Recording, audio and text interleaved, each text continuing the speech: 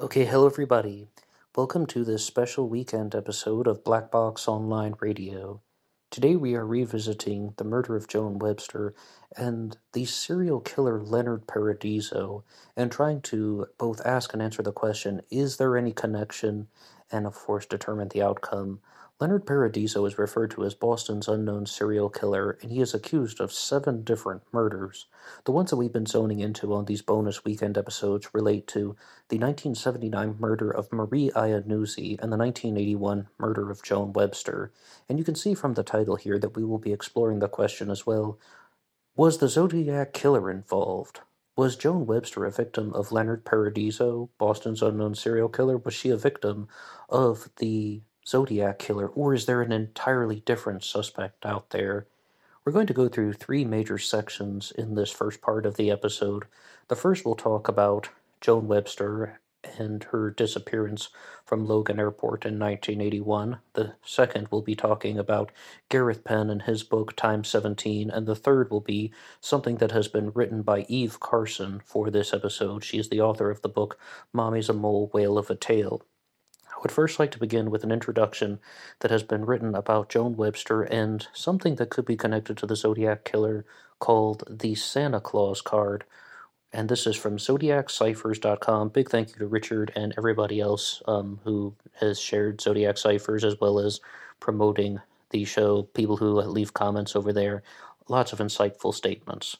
Joan Lucinda Webster, a 25-year-old Harvard graduate student, disappeared after her arrival at Boston's Logan Airport on the 28th of November 1981, and her remains were identified nearly 9 years later on April 30th, 1990 in Hamilton, Massachusetts. The cause of death remains undetermined, and nobody has been charged with her presumed abduction and murder. The case is constantly kept alive by determined individuals keen for a resolution for this 39-year-old murder mystery, and is covered extensively on the Joan Webster murder site. Okay, that's a big nutshell version there, so let's go through this piece by piece. Joan Webster was traveling because of Thanksgiving break. She's a grad student at Harvard studying architecture. She's at Logan Airport in Boston, Massachusetts. She's in a taxi line. Then somebody approaches her and asks her to switch taxis or to get out of the taxi line.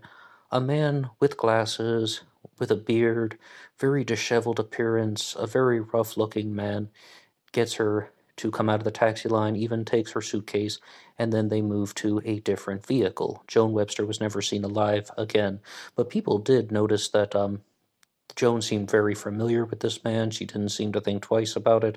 She seemed to have been talking to him in a very comfortable and friendly way.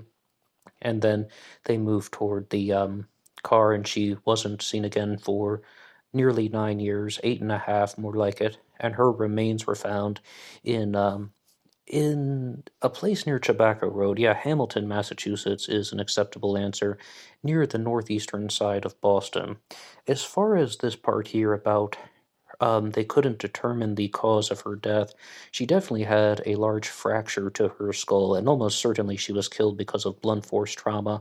However, Joe from the Zodiac Killer Insight series, which is available here on YouTube, did point out that some other additional cause of death may have been involved, and people could not determine it because her remains had been so decomposed over the 8.5 years. Maybe she had superficial lacerations in some way. She had been stabbed or cut with a knife that simply was not found on her body because of the 8.5 years of decomposition. Joan Webster's body was also placed into trash bags, or into a single trash bag rather, and she was buried in the ground. Her clothes had been removed, and the jewelry that Joan had was still on her body, though. And when someone was out walking their dog, they found something in the woods that they didn't recognize, and they approached it, and then they realized that it was a human skull. The skull had actually been moved to a different location, and then later on, the entirety of her skeletal remains were discovered. Back to the article from Zodiac Ciphers. Joan's parents made a heartfelt appeal for any information pertaining to their missing daughter, which was broadcast throughout New England on Christmas Day in 1981, less than a month after her disappearance on January 18th, 1982. That sentence may have been a little bit jumbled. Christmas was less than a month after her disappearance. She disappeared on the 28th of November, 1981. But on January 18th, 1982, a $10,000 reward was offered by George Webster's employer, the International Telephone and Telegraph Incorporated, its service, for any pertinent information regarding the disappearance of Joan Webster, the young Harvard graduate. Gareth Penn, by some considered a Zodiac killer suspect, contacted George and Eleanor Webster suggesting that the missing woman may have been the work of the Zodiac killer. He was convinced that a Santa Claus greeting card was fashioned by the Bay Area murderer and likening it to the November 29th, 1966 confession that was using Morse code and binary along with a whole lot of mathematical trickery in a vain attempt to forge a link. However, he was able to receive copies of the Santa Claus card and envelope to which he refers in a communication retrieved from the FBI files. Okay, so the Santa Claus card is something that I haven't talked about too frequently with the murder of Joan Webster. But is it possible that even if the Zodiac killer didn't murder Joan Webster, that he wrote the Santa Claus card and was trying to either take credit for a murder that he did not commit, and something that I did learn from Eve Carson, as well as reading up on the case, and she was the first person who shared it with me, but it's been covered in many of the news articles. Joan Webster's disappearance was not only broadcast on Christmas Day, it was heavily publicized by the Boston media, very, very well known in the New England area, and the tabloids latched onto the story, and it became very famous. What Richard has here on ZodiacCiphers.com is the postmark does not give away its mailing date, but the family made a 1981 Christmas Day appeal, hence the Santa Claus card, followed up by the $10,000 reward that was posted on January 18th of 1982, making the deliberately chosen Santa Claus greeting card to be mailed in shortly after January 20th of 1982. That is because I have identified the newspaper cutting from the state, those are Richard's words, reporting that the family offered a $10,000 reward for the missing co-ed. I can see no connection to the Riverside murder of Sherry Jo Bates on October 30th of 66, but if I was attempting to forge a link between the greeting card and the Zodiac killer, I would start by comparing it to the Christmas card mailed in 1974 to the sister of the missing nurse, Donna Lass. Okay, so is there any actual Zodiac killer connection here? The first point that I would like to make is I often refer to the murder of Joan Webster as the Massachusetts connection in the Zodiac killer case. There's a very strong Montana connection that we've been talking about in a couple of the recent episodes, but this Massachusetts connection is something that is quite different. And Gareth Penn was almost trying to set himself apart from the crowd. In the later parts of Time 17, he talks a lot about not only the murder of Joan Webster, but the murder of Marie Iannuzzi from 1979, because the authorities, especially the prosecutor/assistant district attorney Tim Burke, believed that Leonard Paradiso, the serial killer, was responsible for the murder of Joan Webster as well as the murder of Marie Iannuzzi from 1979. One of the few points where Tim Burke and Eve Carson actually agree is that the Zodiac killer did not commit the murder of Joan Webster. They just differ on who actually did it. Tim Burke says Leonard Paradiso, and Eve Carson more or less says that there was a police cover-up. If we can go over to the, I guess you'd say the third section of Time 17 that has been made available online. I have a book discussion about it here on this channel if anybody would like to hear some more detailed responses to Time 17 by Gareth Penn. I'm actually holding the copy, though, that was sent to me by Ray Grant, so much appreciated, definitely. Thank you for that. But about the murder of Joan Webster and the murder of Marie Iannuzzi, Gareth Penn is going to share some things for us following the trial of Leonard Paradiso in the murder of Marie Iannuzzi. And what he has here is that someone had called him at home on July 5th of 1984 and asked for Diane, then hung up when Diane came to the phone. I imagine that she had found by using the Haynes crisscross directory, that the phone number which Mike O'Hare had given was listed under the name Diane.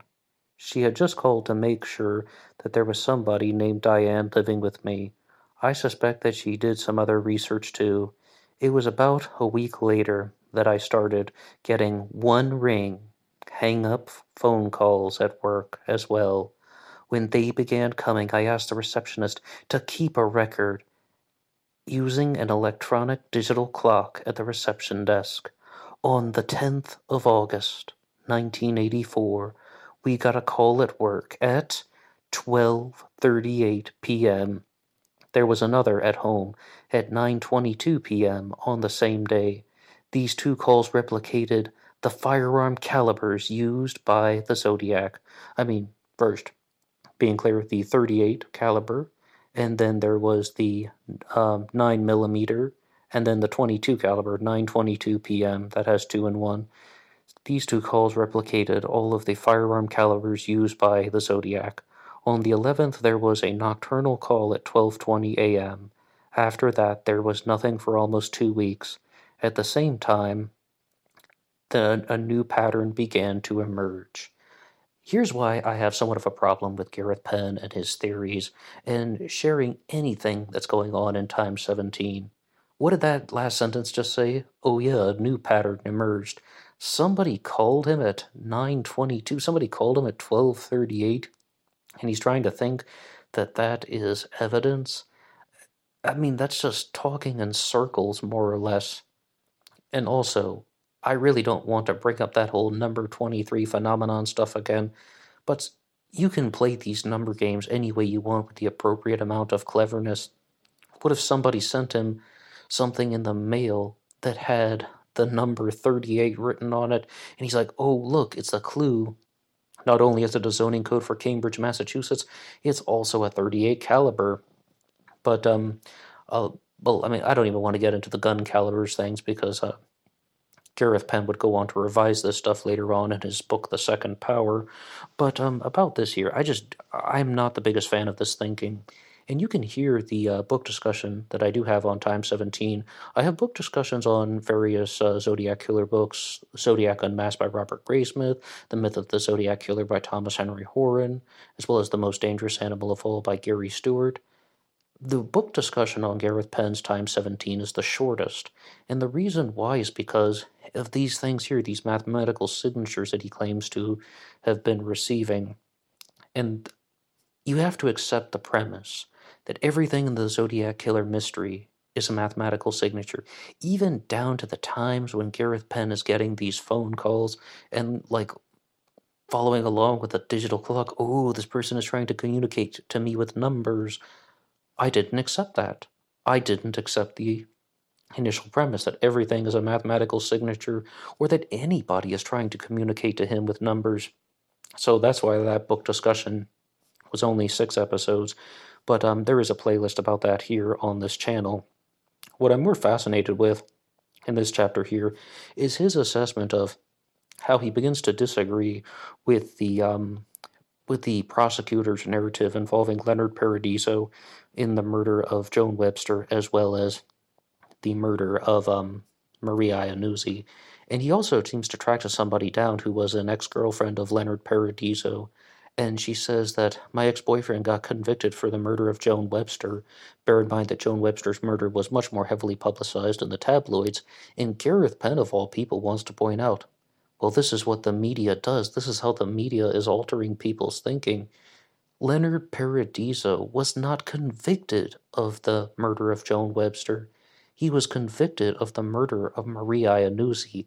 Then the prosecution attributed Joan Webster's murder to him. So, I said that Tim Burke and Eve Carson have one point that they are in agreement with, that it wasn't the Zodiac killer.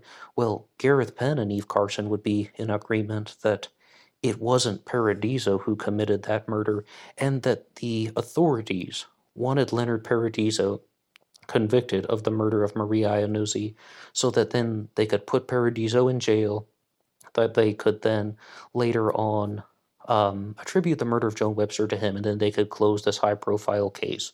Now, there's also something in here in Time 17 that talks about how the state wanted Paradiso to confess. They wanted to put him in jail, give him life in prison for the murder of Marie Iannuzzi, and the deal that he would get is that he would get certain privileges in prison, and he would be able to serve out the remainder of his sentence in any prison that he would choose, like the lowest minimum security prison. He could get a private cell if he wanted, and so on, in exchange for confessing to the murder of Joan Webster.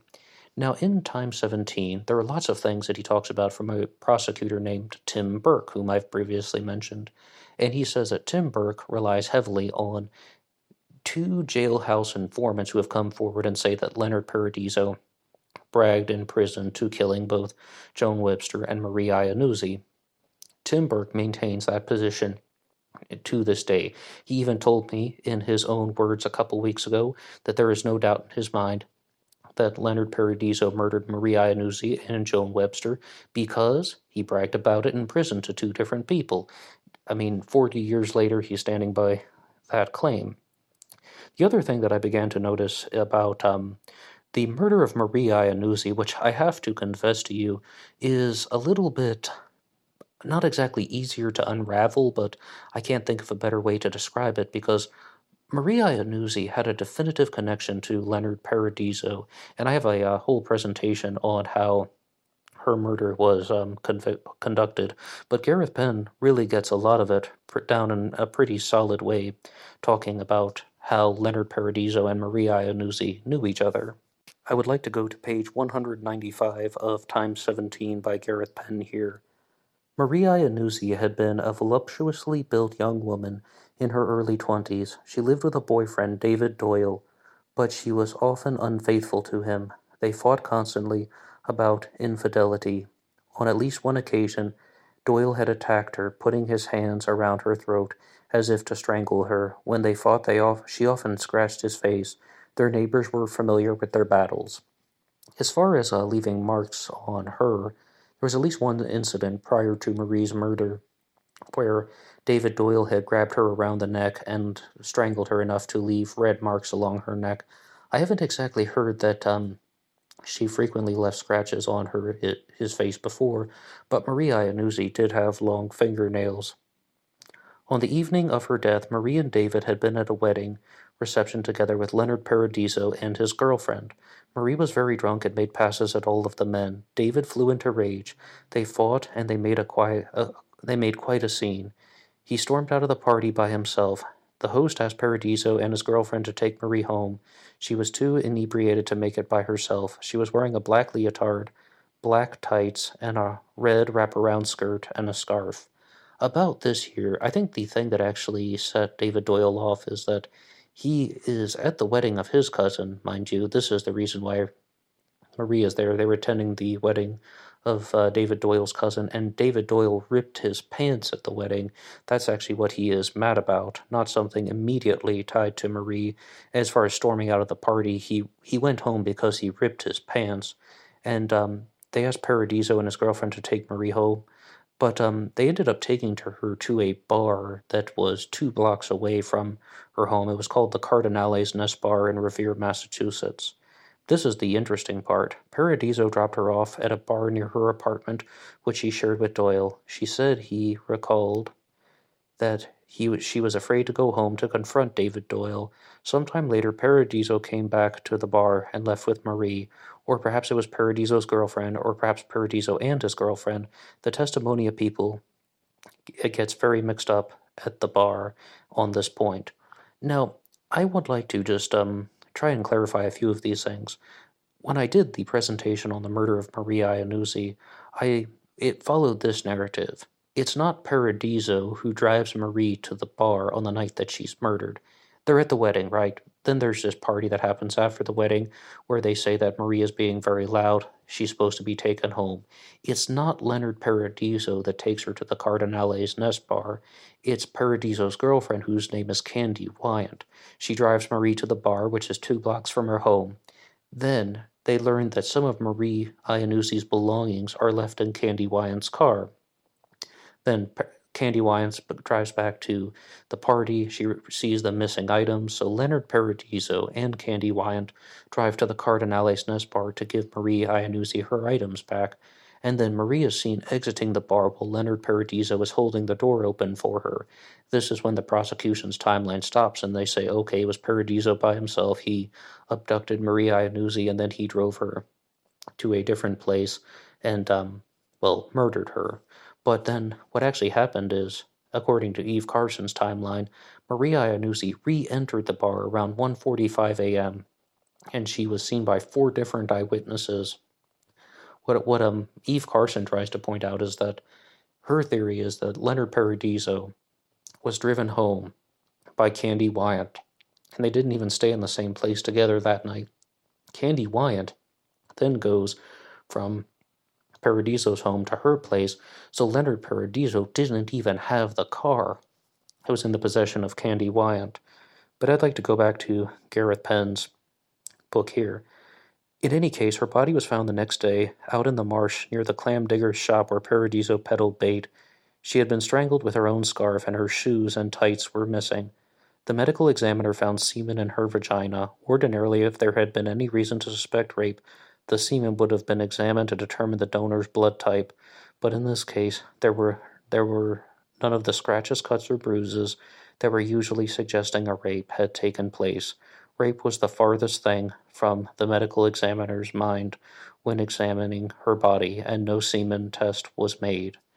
To add some clarity to this as well, they believe that Maria Iannuzzi had consensual sex within 24 hours prior to her murder. But they did not do an examination to determine whether or not she had been raped. Gareth Penn actually had some very strong analysis on the possibility of Leonard Paradiso committing the rape of Maria Iannuzzi, and I would like to jump ahead to something that he has written here on page 196. Many women wear tights over their leotards, others wear them under. If Maria Iannuzzi was one that had the latter of sorts, then in order for her to have had sexual relations with anyone, she would have had to have taken off her leotard first, then her tights, in order for her to be wearing only the leotard in the case that she was found, or in the way that she was found. Her murderer would have to take off the leotard, remove her tights, rape her, kill her, then put her back into the leotard. If she was wearing tights over the leotard, he could have pulled them off, but then he would have had to have contend with the crotch of the leotard, which didn't have any snap closure. Besides that, there was just no evidence of rape whatsoever, only that she had sexual relations with a man of an unknown identity. And I've asked Eve Carson about this, and I believe she said during the trial, they said that Leonard Paradiso would have pulled off the tights by pulling them across the groinal area of the leotard, for lack of a better term, even though there are no snaps or openings. And I think that is pretty far out. Okay, though, the thing that I found much more I did think that was a very good point that he brought up about how if they're going to establish this narrative that Leonard Paradiso is trying to rape Maria Iannuzzi, then it's just going to fall flat because it seems like it didn't happen. Well, if that didn't take place, if Leonard Paradiso or David Doyle or Michael O'Hare or anybody was trying to kill Maria Iannuzzi, well, what on earth happened? Well, let's just keep going. The prosecution scenario went like this. Paradiso took Maria Iannuzzi away from the bar to a secluded location where he forced his intentions on her. She resisted, so he wrapped the scarf around her throat, strangled her, and in a state of unconsciousness, then raped her. After he had finished raping her, he strangled her some more so that she was dead, and nobody saw him do this, and he did not confess to it. There was no physical evidence to support it. It was only that a rape charge could be made to stick given the lack of evidence. Or it really says it was the only way. I think this provides a certain level of clarity to the situation, because Maria Iannuzzi's scarf was tied in a double knot, and I asked Steve Carson very clearly, well, is this just something fashionable that Marie was wearing? Did she tie the double knot herself and then someone just slid it up a little bit tighter, or they grabbed a hold of the scarf so that they could, once again, tighten it around her neck? But I believe Eve Carson has said that Marie did not tie the double knot. She had her scarf, of course, but I think that this could provide something that someone strangled her first to be unconscious, and then later on tied the double knot and forced it down to strangle her to the point where she would pass away for a variety of reasons. But I mean, if Leonard Paradiso didn't have the car, that would completely exonerate him. And I should be clear that Michael O'Hare or Gareth Penn or anyone connected to the Zodiac Killer mystery is not actually a suspect in the murder of Marie Iannuzzi. They're suspects in the murder of Joan Webster. But first, to get to the murder of Joan Webster, we have to look at the events of August 12, 1979, which it relates to what we were saying here about Marie Iannuzzi. Then to the murder of Joan Webster. I thought that Gareth Penn's assessment of this was a little bit shaky, to be honest, because he says Joan Webster is in the taxi line at Boston Logan Airport, and then she is approached by this person whom she seems very comfortable with.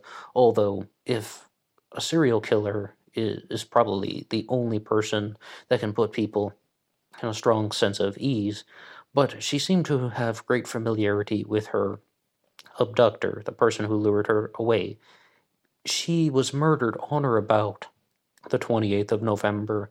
We don't necessarily know for sure, but I thought that Gareth Penn may have been a little bit shaky with his analysis when he says, why would this 25-year-old Harvard architecture student have accepted a ride from Leonard Paradiso, an 8th grade dropout who sold clams for a living?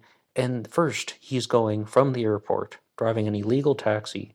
He gets her onto his boat, the Malafemina, offers her a drink, and then maybe they did something but in between, but he tries to sexually assault her.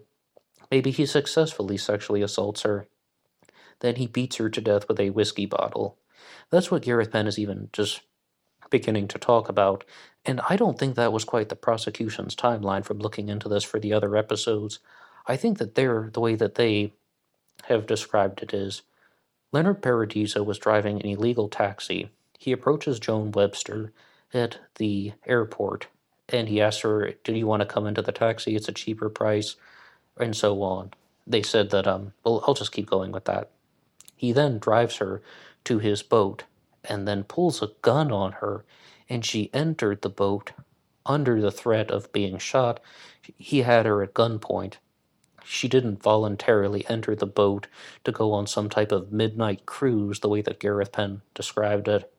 And then while she's being threatened with at gunpoint, he sexually assaulted her. Some altercation occurred, and he struck her with a whiskey bottle. I had always thought that Joan Webster had actually been murdered with the whiskey bottle, and this is another thing that I asked Eve Carson about when I was like, what was she actually killed with? What was the blunt force trauma that was involved with attacking Joan Webster? Because she did almost certainly die from blunt force trauma based on the impact in her skull. And Eve Carson said it most likely was not a whiskey bottle. That was the prosecution creating some distortion. She was most likely struck with either a bat or a tire iron that could have actually generated that level of force. And as far as finding the gun, I think that is a very long explanation, but that just is quite shocking to me, that he's going to lure her onto the boat at gunpoint, then decide to use blunt force trauma, maybe strangulation. And they talk about this a lot, that he strangled her and hit her with a whiskey bottle. Well, what does he have the gun for? And I say that because the prosecution then said he threw the gun in the water. Why is he getting rid of the gun? If he didn't use it, he would have no reason to hide it.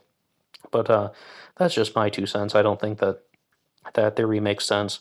And the boat theory has been mostly debunked because the boat that they're talking about, the Malafemina, didn't exist at the time. It was underwater.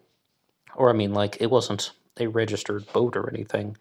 It had been submerged because of the, Leonard Paradiso sank it because of an intentional insurance fraud.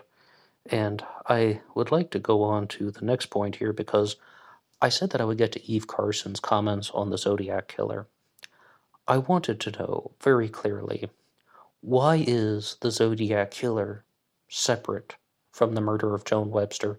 I've talked about all of my reasons, saying that she was killed with blunt force trauma. The Zodiac killer didn't do that. She was abducted. The Zodiac killer didn't do that. I also don't think the Zodiac abducted Kathleen Johns on March 22nd, 1970. And the Zodiac killer didn't bury the bodies of the victims. Other than moving Paul Stine's body in the taxi, the Zodiac did very little to touch the bodies of the victims. I mean, of course, Brian Hartnell and Cecilia Shepard, but both of them did survive. They weren't dead yet. And the Zodiac certainly didn't strip the victims naked, leaving their jewelry on, though, and tie them up in a trash bag and bury them in the ground. And the Zodiac also didn't operate in Massachusetts. Okay, but those are my answers.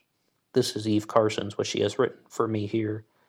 There are several things that ruled out the Zodiac theories. First, Gareth Penn's manifesto was dismissed by the FBI. They found his conclusions forced and unreliable. There really was no evidence that put Joan's case into the Zodiac's wheelhouse, other than Gareth Penn's contentions. The most convincing piece of evidence was that the eyewitness description was from the town taxi cabbie. Joan knew and trusted the man at Logan Airport. She would not have changed cars otherwise, even if it was someone she casually knew or recognized. And I should insert that Gareth Penn does say that in that section of the book that I was just reading. Joan Webster was an architecture student. Michael O'Hare had architecture connections to that department at Harvard, or he had connections to the architecture department at Harvard, where Joan was a student. So that's how he claims that he would have been able to get her in the car. Eve Carson disagrees. The car was there, ready and waiting. That indicates premeditation. We know what happened to her. She got into the car. She disappeared and was found murdered 8.5 years later. None of the theories of Zodiac suspects places the suspect in the time and place to commit the crime. Joan didn't know any of them. They wouldn't know her changed travel plans. Authorities ruled out Michael O'Hare. Even if Joan recognized him, she wouldn't have changed cars with him. Joan knew the man at the airport, no question. The fact that Tim Burke, the prosecutor, the trooper Andrew Palumbo, and the detective Carmen Tamaro, and Joan's father George Webster pressed so aggressively to pin this murder on Leonard Paradiso is a determining factor. You have to ask, who did they cover up for in an effort that began in December of 1981? Thank you to Eve Carson for all of these here. As for the first part of this, Gareth Penn's manifesto was dismissed by the FBI. They found his conclusions to be forced. Oh, that's exactly what I was saying about that whole, someone is calling me once and the phone is ringing one time. They're calling once at 12:38, once at 9:22. Yeah, I have a 6-part book discussion on Time 17. That one sentence encapsulate all of it. I think Gareth Penn's conclusions are forced. He doesn't provide certainty on how these mathematical signatures and these numerical communications, like someone calling and the phone rings once, like that is significant. I just don't feel convinced. I don't believe that he has done enough to show that this is actually the Zodiac killer communicating with him, as well as everything about the Morse code and the binary. It's very forced. Oh, fascinating. Do not misunderstand me. Fascinating. This type of Massachusetts connection to the Zodiac killer mystery, it would make for a great novel. Just the way that somebody would operate. And I can't get rid of that thinking. With the Bates murder in 1966, someone lures somebody away from the car. At Lake Herman Road, someone's shooting bullets at the car. At Blue Rock Springs, someone approaches the car window. At Lake Berryessa, somebody is writing a message on the car door. At the Stein murder, someone is riding in the taxi cab. Now with the murder of Joan Webster, somebody is driving the taxi cab. It's like there's some type of mechanical mechanism going on in the Zodiac killer thought process, but that's just interlocking creativity. So, thank you to Richard Grinnell, Eve Carson, Gareth Penn, and everybody else who has written material cited in this here, including Tim Burke, who's the author of the Paradiso Files. What do you think happened to Maria Iannuzzi and Joan Webster? You can think about that during the break, and then we will look at a PowerPoint presentation that Eve Carson has created, which will go through some of the evidence in Joan Webster's murder. Be right back after this.